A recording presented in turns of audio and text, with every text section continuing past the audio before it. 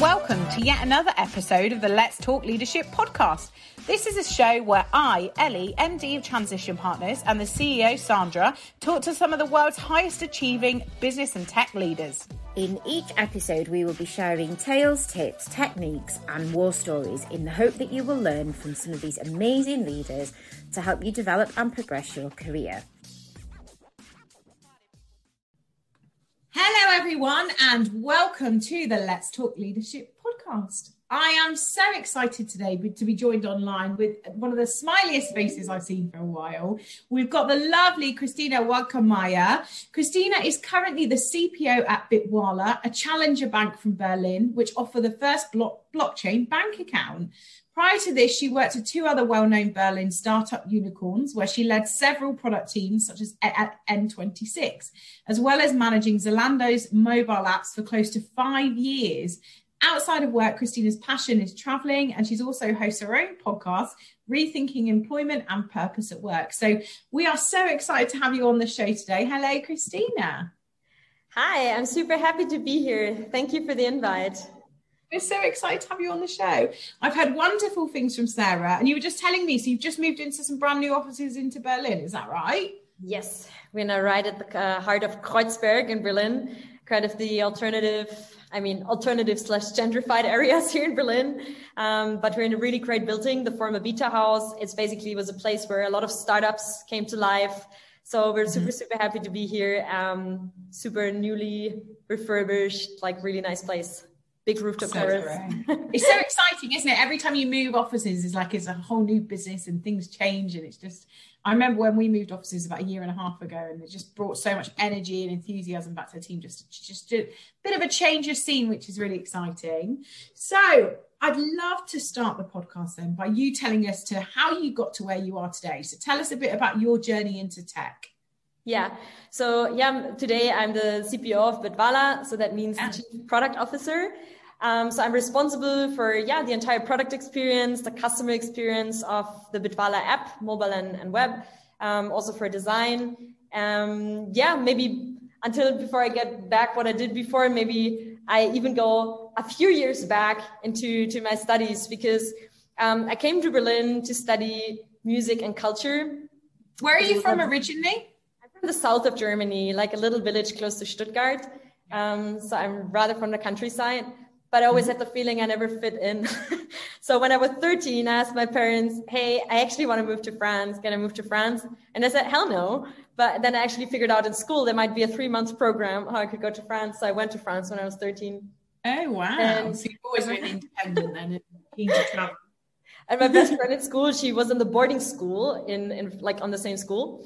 And I was very impressed by that. So I came back and I was like, hey, parents, actually, I would like to go to a boarding school. And they were like, no. So in the end, I ended up on a boarding school when I was 15. And it was a boarding school for music. So, wow. Yeah. And I was somehow really influenced because everyone wanted to do something with music afterwards. I think me not, but that's what everyone did in my closest surroundings. So I actually thought, okay, I'm going to study science of music and culture in Berlin. So I actually moved to Berlin when I was 18, started studying that. And after 2 semesters, I figured out it somehow took the whole passion of music for me, because you're just analyzing things and it's not so much about feeling music and so on. And then I'm like, it's nice to know all of that. But then I somehow got a bit afraid and I was like, okay, I need to do something that I get a job later on. Mm-hmm. And then I started studying business. Mm-hmm. And I was very good in mathematics. So I actually picked a school which was focused on mathematics. So actually I didn't have to learn so much because I was also a bit lazy. So I only calculated. But I never really understood if there are any nice jobs with business, because I started to work in a kind of a tax company, something like, a PricewaterhouseCoopers, KPMG kind of style kind of company from Berlin. Yeah, and then I thought, okay, that's it, right? You go to an office where everyone looks a little bit square, and then you spend your whole days there. And if you're very happy, you can have a beer after work, and that's the fun you have during the day. So I thought that's the work life, because that's what I experienced during my studies, and that's what I experienced in my working student times.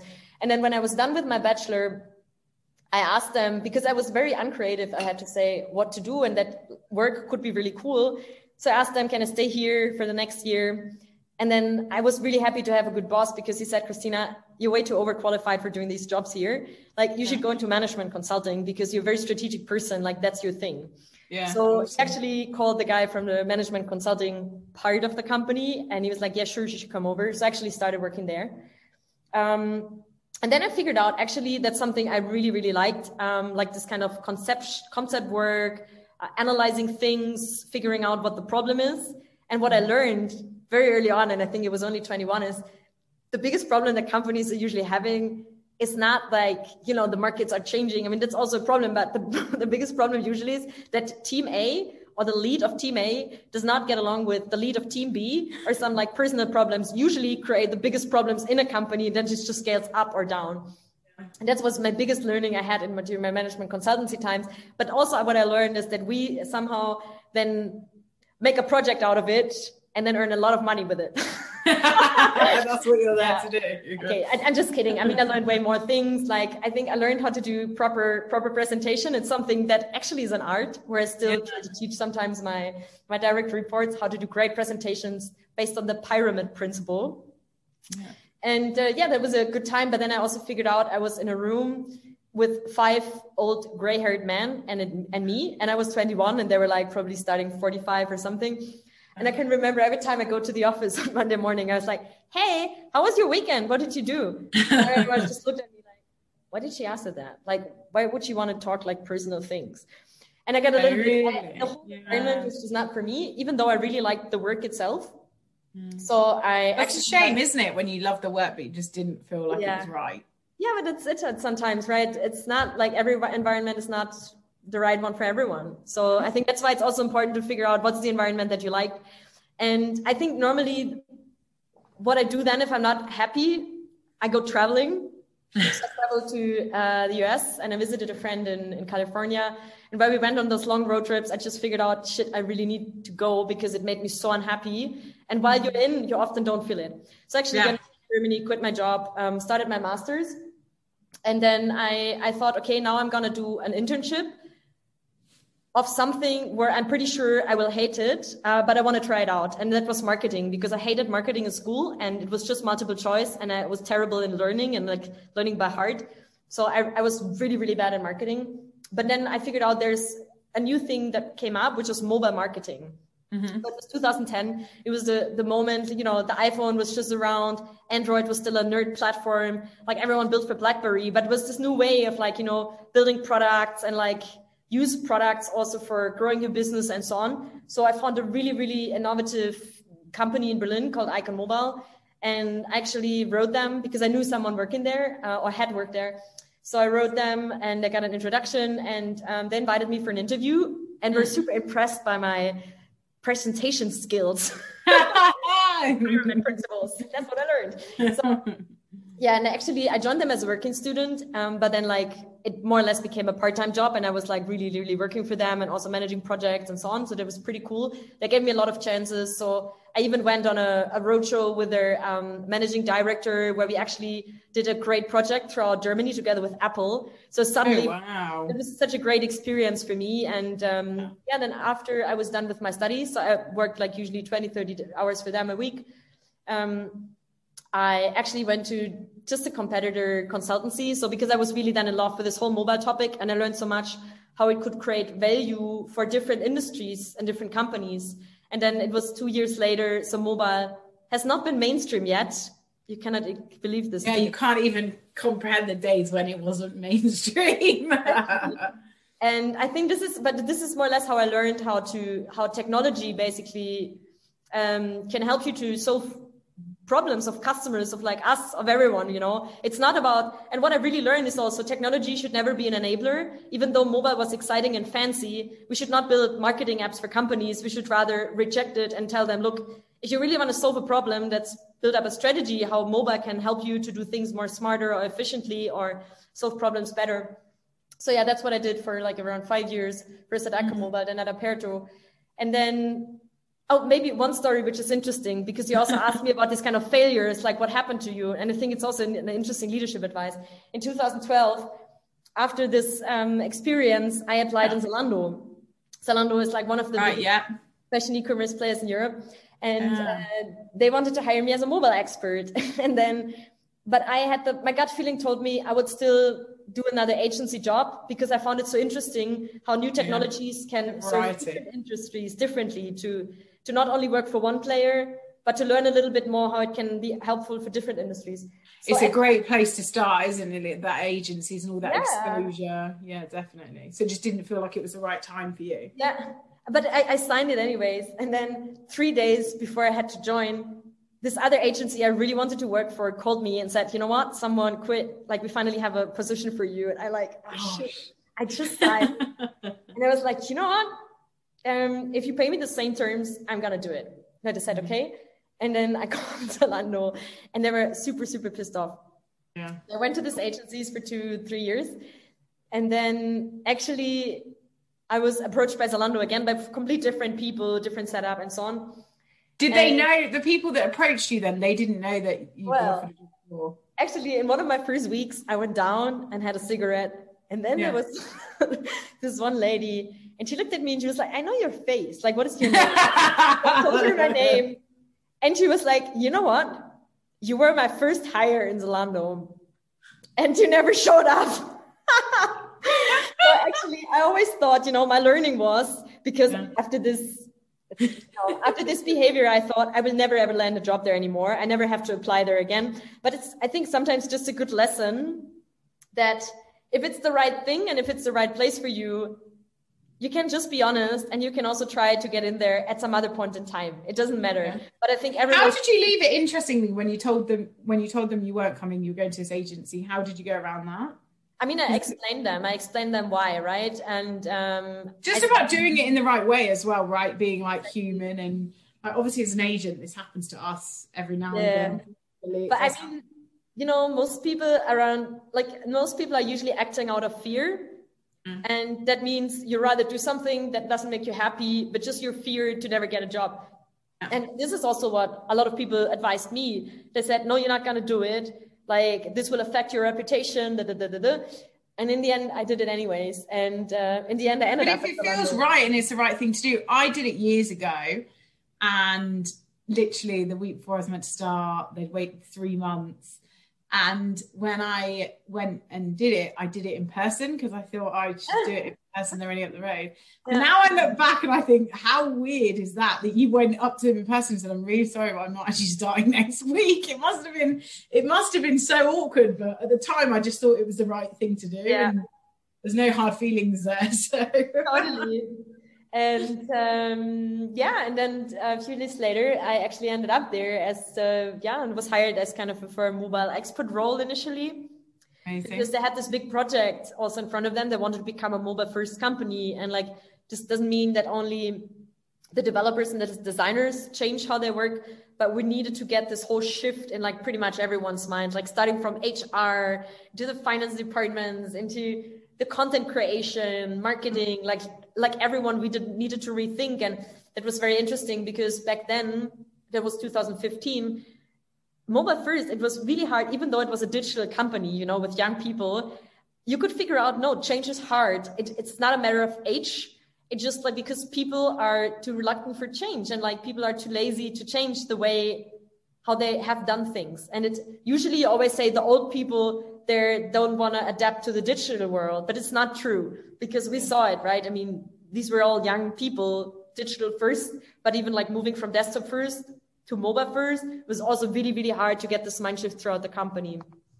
I can imagine. And then I started in the mobile apps team, and it was the same, right? Their app was, if I'm very honest, initially no one put so much focus on it, so it was it looked a little bit like the gray orange version of Amazon, right? And so the task was really, okay, how can you create such a big vision that's sustainable for even when all the mobile first approaches now from competitors would come up, if new startups coming up that really understand mobile first fashion shopping, what would we need to do?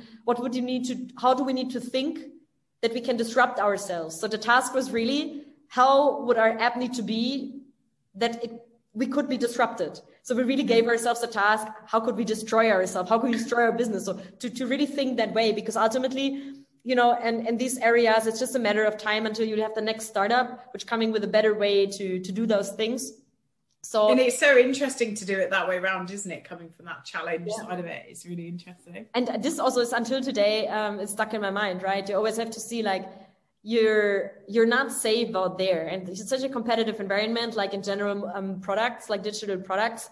So you always have to ask yourself, what would I need to do today to destroy our company, like with another product? And I think this is how you need to reinvent yourself all the time. It was a very great way to look at it. And then, I was there in the mobile apps team for quite a while. We built up a vision, executed it over the years. And then I went on a sabbatical. And this, to be honest, changed the most for me. You asked me for a long answer of this question. Yeah. I want to know, where did you go on your sabbatical? I went to Southeast Asia. Wow. And before that, I already was ready to leave the company because I had an offer for my dream company, Spotify. But then they learned, you're only going on sabbatical, but then we want you to start right away. And then I was in this really weird position, like either I have my sabbatical and then I have to stay where I am, or I skip my sabbatical and take my dream job. This was a really tough decision, by the way. And in the end, I said, I'm not going to go against the sabbatical because this is also a dream, and I think I could decide against myself and for a job. This is how it felt. So I went on a sabbatical to Southeast Asia. And I started in Taiwan, then went to Hong Kong, then Vietnam, north to south, Cambodia, Thailand, Malaysia, Singapore. I think that's it. God, I bet it feels like a distant memory at the moment in lockdown. Yeah. And that trip literally changed my life because, I don't know, I spent most of the time like a little bit with my boyfriend, but the majority of the time by myself. And I also spent a lot of time in like silent meditation retreats and like where you just let everything go and like really become silent, especially in your brain. And I don't know, I had the feeling like just a lot of things changed for me. And this is one thing that I still have in my mind from that time. And what I learned is no matter what we do in life, we either decide out of fear or out of love. And I think if you think of it, it's true, right? Like this, whatever you do at work, in your private life, even if you're like really pissed off someone, it's all fear. And you could always, like, it's your perspective. Do you come into work in the morning and do you love it? And do you love the people around you? And do you put love in your decisions? Or are you coming and like, you just hate everything? And it's like, to a certain degree, it's fear because you fear that it's not right or you're wasting your time because there could be something better and so on. So I think that was my biggest learning from that time. Yeah. And then if you're completely switched off for so long, like it was only 3.5 months, but it felt like forever because I was really not in contact a lot with friends, family, and so on. So I was really on my own. And what I learned is you're never alone if you travel alone. Like I had really, really moments that were not cool, but in this moment, always out of a sudden, someone came and helped you, and then you never see this person again. But in this moment, it was like your angel that just arrived. And like those special moments. It's interesting, isn't it? Yeah. And then I guess from such a someone you've been working like mobile first, everything you've been doing is digital, and then literally just switching off. That must have been such a journey for you. So when you came back then from that 3.5 months, how did you feel then? Because that must have been like, usually, like you say, you go on big trips or you do something and you come back and you have something else really exciting lined up, like this dream job at Spotify. Yeah. I think to be honest, the right thing and going back to Zalando, it must have been like, that must have taken some getting used to. Yeah, actually. And then again, I mean, of course I acted out of fear because I could have just quit my job. But I in the end, I did a sabbatical and not just a break because I was afraid of I wanted to come back and have a security of a job, But then while I was traveling, I lost all of that because I was like, oh, can I just not go home? I would go on travel for another 3 to 6 months because I had the feeling my trip wasn't over, not mentally not over. So I came back and I came really literally back. And the next day I had to go to the office. And then I sat in a meeting where everyone was fighting with each other, literally 6 people fighting in each other, getting a little bit loud as well. And I sat there and I was like, why? I was still so zen, and I'm like, why are we all doing this to each other? I just sat there and I can remember some of my teams, they came and then my second or third day, they told me, hey, we have delays here, we have delays there, and I was like, you know what? Let me just do it in the next release. And they looked at me like, what? Are you okay? You've changed. But what I figured out, I mean, I couldn't go on and do the same thing that I've did for a few years. I just could not. And I said like, okay, either I need another challenge. So I was in conversations with Spotify again. But then the team, they suggested me that was not the right fit. And this is what I felt. It didn't feel right to me anymore. And then I was offered, actually resigned from Zalando, but then they offered me a quite interesting role. And then I took over the product leadership at Zalando Plus, which was the kind of Amazon Prime of Zalando. So it's their the premium membership and comes along with like premium benefits like same day delivery and like return pickups and so on. So that was really, really cool because there was still a lot of things to shape, really like scaling the team, hiring a lot of people in, like onboarding and like really build up a strong customer facing product, like customer centric product team, changing the ways how they worked and so on. It was super, super interesting. And, but then also after a year, it was still the same context for almost 5 years, which is fashion e-commerce. And I'm like, I somehow need to deal with different customer problems. I never was kind of a fashion person, and I'm not actually. So, I'm like, okay, I need something else. And, and I think then, N26, one of the biggest Berlin challenger banks came along.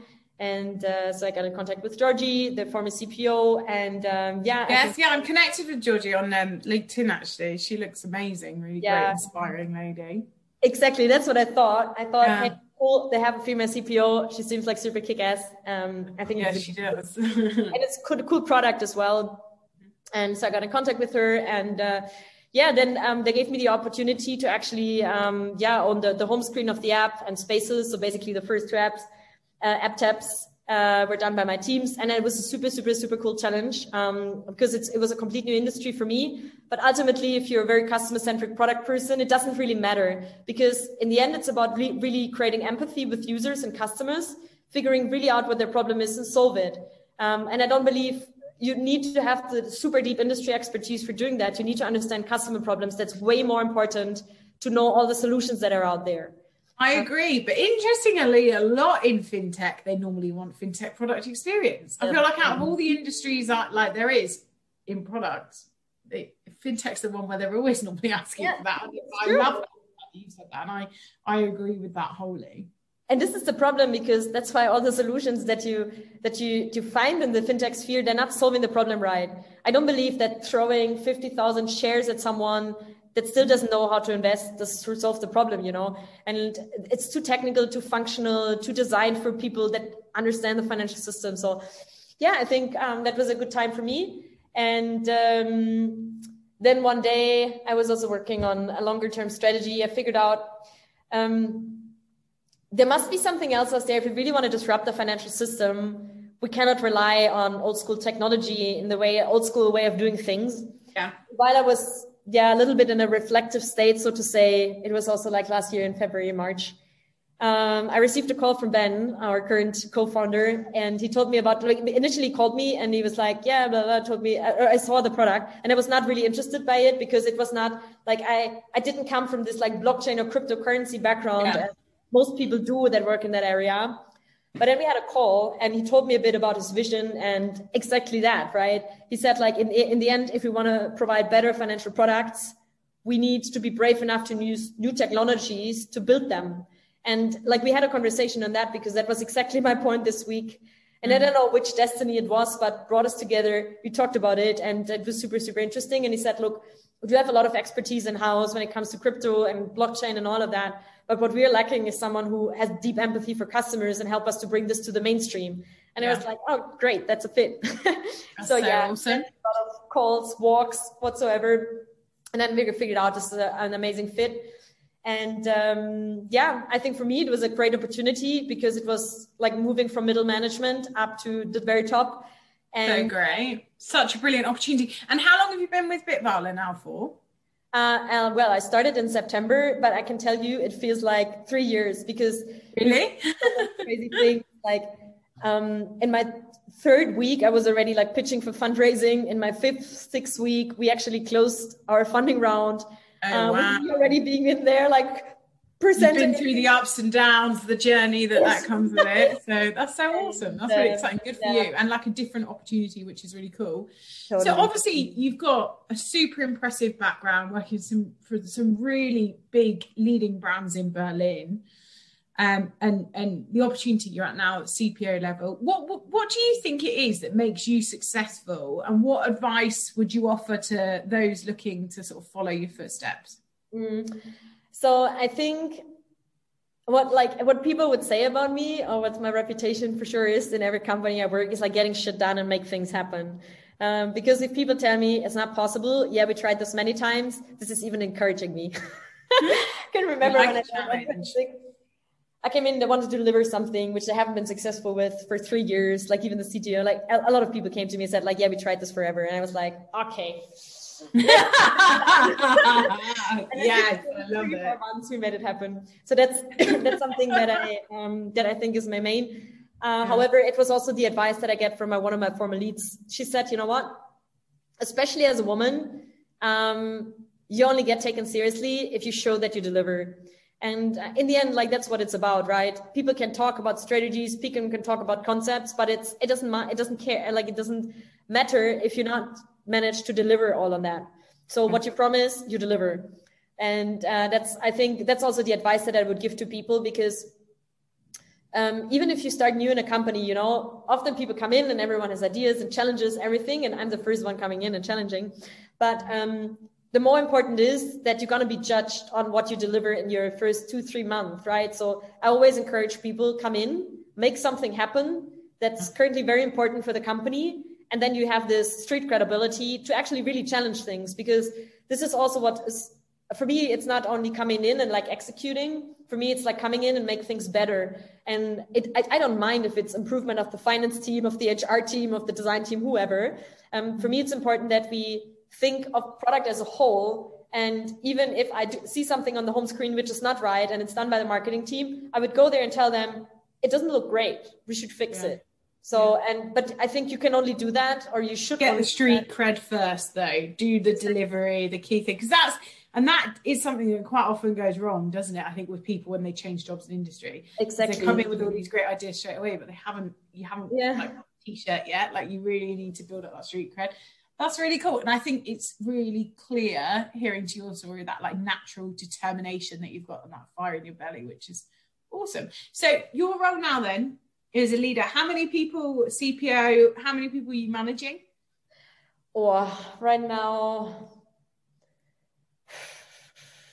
maybe 10, 12.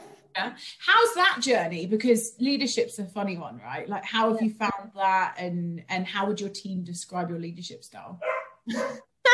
Radical candor. Do you know this book by Kim Scott, Radical Candor? No, I've not read it. Yeah, you should link it. It's really great. So the whole concept is basically, it has this graph, and it's about like that you care deeply about your people, but you're also like radical candor, like super honest and direct with people. And she said, like, if you don't care about the people and you're direct, you're like super aggressive. If you care about your people and you're like not direct, you're sugarcoating things and you not really help them to get better. And you're just like saying, oh yeah, everything is great, but you not help them grow and like, you know, work on their improvements and so on. And radical candor basically means that you care deeply about people. So when there's something, you're really there for them and you help them, but you're also not trying to sugarcoat things if you give them feedback. You're directly honest and and I think that's how I am. So I usually come in. That sounds very like me, actually. I feel like I need to look into this now and have a look. It's really good. Check out the book. It's amazing. Yeah. I think. And the team would say the exact same then? Yeah, I would say so, because I think in the beginning, if people don't know me, I'm, you know, how I am. I like people come to me, show me something. I'm like, I would ask them, is there a way we can do it better? So I would not try to say like, oh, what is your rationale about it? Like, tell me more. Interesting. Like, this is not me, because I don't have a lot of time, because right now the biggest challenge I have is that the leads for the teams for design and for product and so on, they're just starting. So I'm leading every person in the product and design are currently myself. And that's a lot for me, because I actually have another job. So I'm also doing the 2 team leads round. until the heads join now in the next weeks.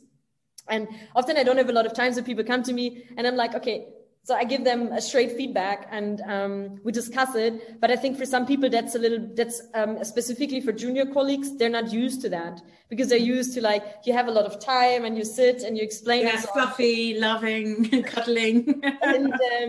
and I'm just like, I'm not trying to use so many words around it. I just say like, okay, this is it. So why are we doing this? Or can we do it more like this? And so on. So I give super direct, clear feedback. But what's still important is it shouldn't be perceived as like aggressive or something like that. And that's why I also tell people, look, this is my style of communication. But you like, the good thing is like, I will never bullshit you. Like if I tell you it's great, I really think it's amazing. And then if I think something is amazing, I'm really over the top and amazing. If something is not great, I will also not try to sugarcoat it. And I will just say, I don't think we're there yet. But the most important thing is that if people do have a problem, they should still have the trust to come to me and say, like, I have colleagues, to be honest, writing me, almost crying and say like, shit, I don't know what to do anymore. And this is the moment when you as a lead also have to be there and say like, okay, no matter what happened, let's be honest. Like what happened? Okay, how can we make it work? Like you don't care, like I have your back. We're going to figure that out together. And I think that's very, very important that these are also the moments which can be there. And then, I don't know, some of my direct reports also have become friends of mine. So we also hang out in our private time. Good. Yeah. And it's really good that you can, like you say, you carry that candor that comes with it, but clearly, and I think that's, it sounds like you're doing it right. Well, clearly, because they want to be your friend out of work, but that's quite often where people get it wrong in their head, and it sounds like they're doing it with love and in the right way, but often that's where leadership can get like misconstrued, right? And you sometimes think, actually, that's not how I intended it to come across. So you need, like you say, you do need to be careful of that, but it sounds like you've got that right, which I really like. So that's, really interesting. So tell me then, like, what you're really passionate about, Kristina. What gets you out of bed in the morning, and like, what do you love about the industry and what you do? So I think at the moment, what's really exciting for me is that we're challenging a very old traditional environment, and this is the financial system, because what we're doing is we're building the bridge between the traditional financial world. So we offer a normal bank account, which is fully licensed with a Visa card, but we also have crypto and blockchain wallets, and we basically building the bridge between those two worlds, because I don't think we're there yet to be the full blockchain account. And because you cannot pay your bills, there's no infrastructure for it. But we do believe that there's a lot of good things coming already through blockchain technology, better ways how to invest your money, better financial products. So, and we're trying to build the bridge, because that's how the customers can get the best of both worlds. And that's very new. It's very disruptive. And it might change the way how we do banking in the next 5 to 10 years. And that's pretty exciting. And it's a problem that everyone has, right? Everyone has an account. Everyone needs to deal with money. And I think if you see the millennials, for example, they grew up in a world where you don't have the savings account anymore. You just do a bank transfer to a savings account and you get easy 3-4% of interest. Also, the millennials, they grew up in a world where digital is more important than the physical world often, right? I mean, these people, they pay so much money for like digital sneakers in a video game or stuff like that, right? Yeah. If you miss how many people saw your Instagram story, people would freak out. So, or if you're not posting instantly. So for them, the digital world is already more represented, like more important often than what's really here present. And I think for them, it doesn't matter if a currency is digital or not, right? And I believe the acceptance of all those things will be way different than in even our age, I would say. So I fundamentally believe that there's a lot of new things coming up, digital assets. You can, in the future, invest in art, for example, super easily in a digital way. And I don't know, there's a lot of opportunities coming along, which I believe is very interesting. So I don't believe that in the future, it's only that you invest in companies that you can maybe not even relate to what you do in shares, but maybe you can invest into your favorite song, and every time it gets played on Spotify, you earn money with it or whatsoever, but things which are a bit more emotional. And I think there's a lot of things that we can have a look into, and that's great. And that's so exciting. Yeah, so interesting. I've never thought that in depth about it, but I think that's like shone a light on it. And I think it's clear when you're talking about it, you're thinking of it in a product way and like under the skin of your customer. So I think like that's just really, really fantastic to hear. And the thing that's really new to me is also now in C-level, I mean, we're really building a company, right? And everyone always told me, hey, Kristina, like, it's just a matter of time that you will found your own company. But if I'm very honest, for me, this is the thing, because I've experienced the bankruptcy already, like in my family. So like, for me, this is always, even though I know, you know, I can do it, and I like would do maybe things I do in my style, but it's still something that I'm afraid of, right? We say always fear or love. This is when I fear decide. Or love, yeah. I feel like every time you're thinking, I'm like listening and going, fear or love. Yeah, that's true. And and then this opportunity came along, and I'm like, you know what? It's like my entrepreneurial experience, because it feels like my company too. And no matter which day, like if like our PR lady wants to check things on a Saturday, I'm like, yes, let's do it, because it doesn't feel like, or I have to go to work on a Saturday. Yeah. It's like, amazing, let's do those cool things. And it doesn't matter what time is it, like it really feels as my company. And I think that's this so is fantastic. Another great way. It's your thing, and you can create, it's not you're following someone else's path, you're creating it. And this is super exciting. That's amazing. So you mentioned earlier Radical Candor. What other books would you recommend, or what sort of content has really inspired your approach to leadership as well? Okay, there are a few. So there is a book that I actually read during my sabbatical, and it's a mix of a book and a working book, and it's a classic. Actually, it's probably the one of the most classical books, and it's called 7 Habits of Highly Effective People by Stephen Covey. And I was suggested this book by one of my mentors, and then I ordered it on Amazon. And it came, and I was like, ugh, this is a management book. And I never wanted to read it. And I don't know why I took it to my sabbatical, and it changed my life. Because one of the first tasks you get is that you write your own funeral speech. And you imagine who's there, like family, colleagues, friends, whoever. Like you first of all imagine all of that in your head. And then afterwards, you, of course, think about what do all these different people should say about you later on. And that was one of the first tasks that he gives you. And I think after that, like there's a lot of great working. That takes you on such an emotional journey, doesn't it? Yeah. It's like really. But it gives you in general, you know, great talent, how to prioritize things in your life, how to prioritize sometimes family over work, how to do things more, efficiently as well. But it's a really, really, really good book. And it's a shame that it's a little bit, has a reputation of being a management book, because it was the best life advice I get, I would say.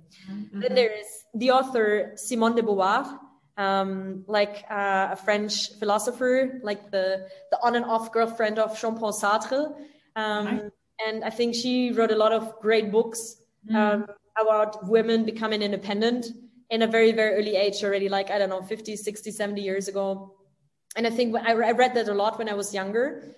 And I think it just always gave me it made me brave to actually fight for myself and like never like limit myself just because I'm a woman. And I have to say, I grew up with older brothers. That's why I always felt like I never have this, but the more higher you get in hierarchies, the more you feel it. And I always have to think back of her and always think, what would Simone de Beauvoir tell me? Then there's, of course, the classic Sheryl Sandberg Lean In.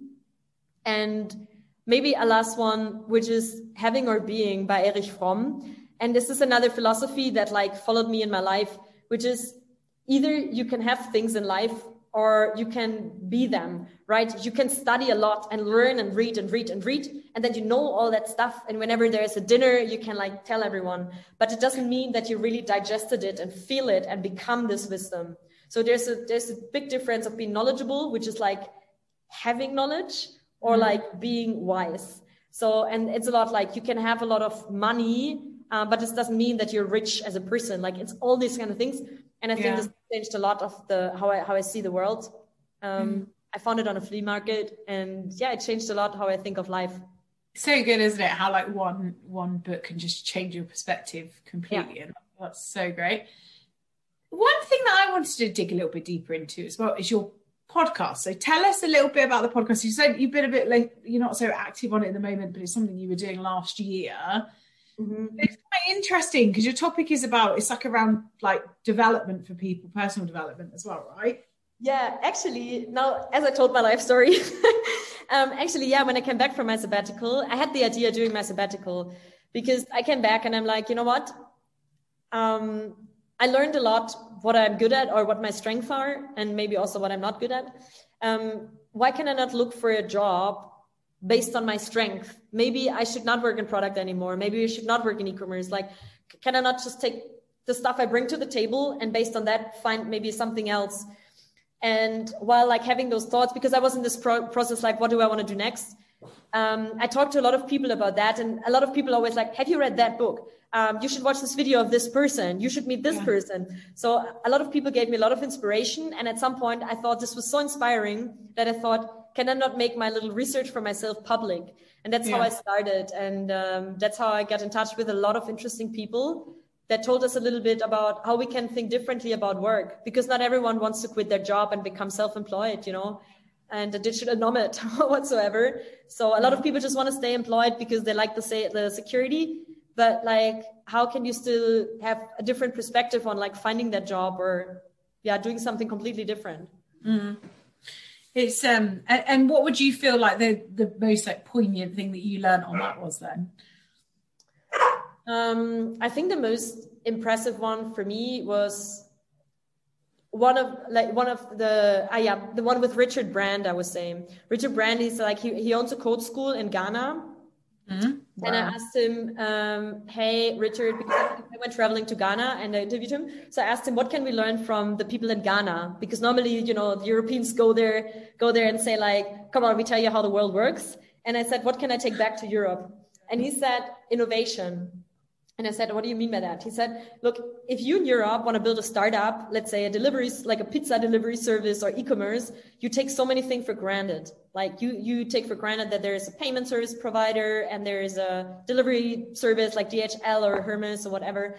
And in Ghana, if you want to do something like that, you have to build everything up from scratch because there's no infrastructure. However, we, as you, have access to innovation like blockchain technology or whatsoever. So the thing is that we have to think everything from the customer from scratch, but maybe use new technology because we're not so blocked with existing solutions. We might come up with complete different ideas by using new technology because we're not so preoccupied with things. And that was something that stuck with me until today. And I think it's right. And I think we should rather encourage more innovation labs with people from other countries that might think completely different about problems. The potential is huge because they haven't got those preconceived ideas and things already set out. And actually, I think it was really similar to something that Aaron Kumar came on one of our podcasts a few episodes ago that you'll have to listen to. Actually, said something really similar about like the infrastructure in India. Nice. and the opportunities that brings, which is really exciting too, isn't it? So yeah, I definitely agree with that. Love that. So tell me about then like your involvement in the tech community in Berlin, like any specific events that you go to that you want to talk about, or how like the tech community plays a key role in helping you get to where you are today as well. So I have to say, like, since COVID, I'm not so much around anymore. I mean, in general, I'm a big fan of like the product scene. I mean, there's Mind the Product in London, for example. There's also Mind the Product in Hamburg.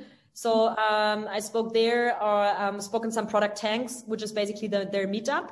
In general, I'm very involved in the product scene in Europe, I would say. So I teach in the Product Academy in Switzerland, and we have a women leveling up program there. And then we have in general, like, you know, for younger product managers, but I also ran some workshops. And then I'm very involved with the Founders Foundation. That's that's actually in like a little town in the middle of Germany. But they're doing a lot of cool stuff for like early founders to basically educate them. And that's pretty cool. So I also run some classes there. And there's the Productize in Portugal, which I really, really like. But the good thing is now through COVID that everything went online, and suddenly all these meetups, it doesn't matter anymore in which country they are. But I sometimes I like to go to offline events, you know, just to meet the people again and talk, because that's how you make the connections and the spirit. It just feels differently. There's so many positives to it, isn't there? That it never beats good old fashioned networking, does it? And just having like a nice drink with someone and getting on a level is just, you can't quite do that. So it'll be interesting to see how technology over the next few years allows that, because obviously there'll be so much investment in that, and it'll be certainly interesting to watch. How do you look after yourself? You mentioned earlier how trying to get the balance between work and family is really important, but you love your job so much. You're playing such a key role at Bitwala that you want to be at work on a Saturday. But how do you look after yourself and manage the stress of all of that, Kristina? Yeah.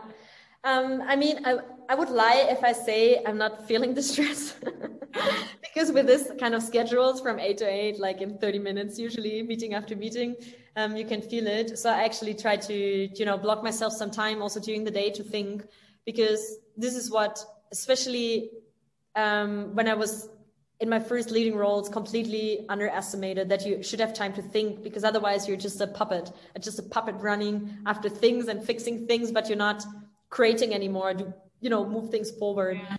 You need time to be able to do that, don't you? Like, and often the times you're most creative is when you're well away from anything to do with work, and you have that one thing or one thought. Or that's what I like. And usually I travel a lot, and even during COVID times, I had the feeling I was lucky enough to still get out here and there, because when I'm somewhere else, like I have the feeling I can just think better.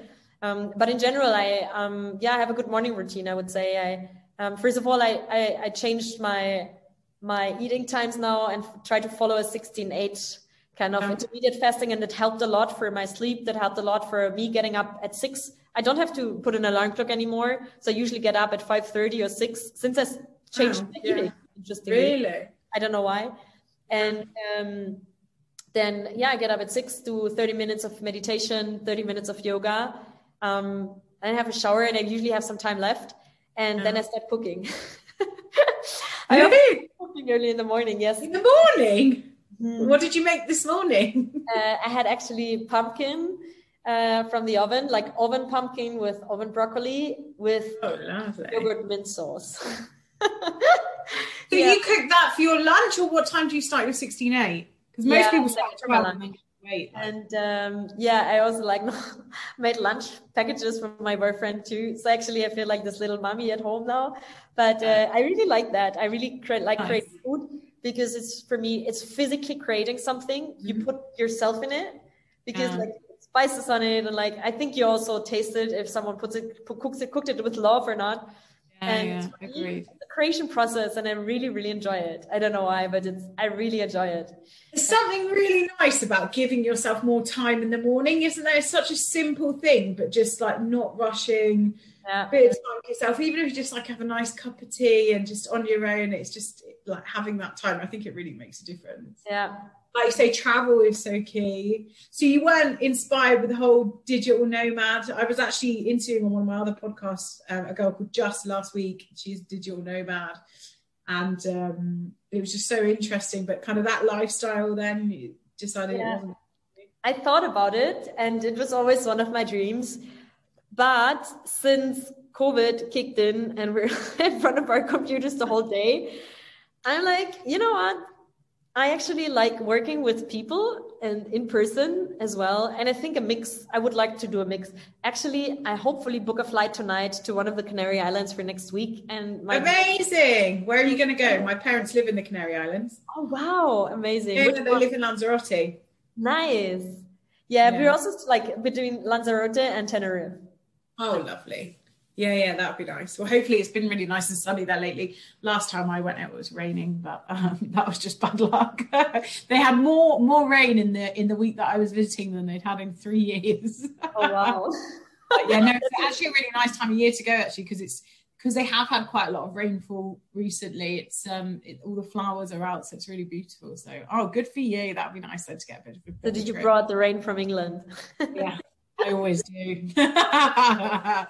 Oh, that's fantastic. Good for you then. So you've still got to be able to get away, haven't you? And hopefully this year with the level and rate of vaccinations, that's still going to be an option for us. So I do hope so. I love to end the podcast then with finding out like what's on your agenda. Obviously, it's still super exciting a Bitwala because it's still fairly new, but like the next 12 months, what's on the horizon? What can you tell us and shout about? It's good to know what's exciting. Yeah, I think we're going through a really, really, really big rebrand. Yeah. This includes pretty much new everything. And working on, and it's going to be very, very exciting. So in more or less like probably April, if you look into our product and everything, it looks very different. And we're going in a slightly different direction, and it's going to be very, very exciting because, I think it's going to be a slightly new direction that will for sure attract even more people that we already do, because it's really, really cool. So the people who saw it so far, the user we tested it with, they absolutely were over the moon. So we're really excited about that. What an awesome thing to get involved in so early with the business as well. That's incredible. Yeah, exactly. And you do those big steps, you know. And I think for us it was really good. Like the whole Bitcoin bull run in the past weeks was crazy. So it was a good time actually. And other than that, we're growing the company massively. So there's 2-3 new cool products that we're going to launch until the end of the year. And so I guess this year is all of like bringing the product to the next level, and then go for the next big funding round, like end of the year, like beginning of next year. And this is going to be also exciting because now suddenly we talk about like different numbers, different goals. So it's going to be exciting. So great. And there's so much opportunity for you to put your stamp on it, isn't it, in there, and drive some amazing initiatives going forward. So, and disrupting as you do, and you've done so many times before, it's definitely going to be really interesting. I can't wait to watch and keep an eye on the brand. So thank you so much for coming on the podcast today. If anyone wants to reach out to you, Kristina, is it LinkedIn, Twitter? What's the best form of contact? I think you can follow me on Twitter under Mobile Geek Girl, and then otherwise on LinkedIn. Yeah, amazing. Perfect. Thank you so much for coming on the show. It's great to hear your story. Thank you so much. See you later.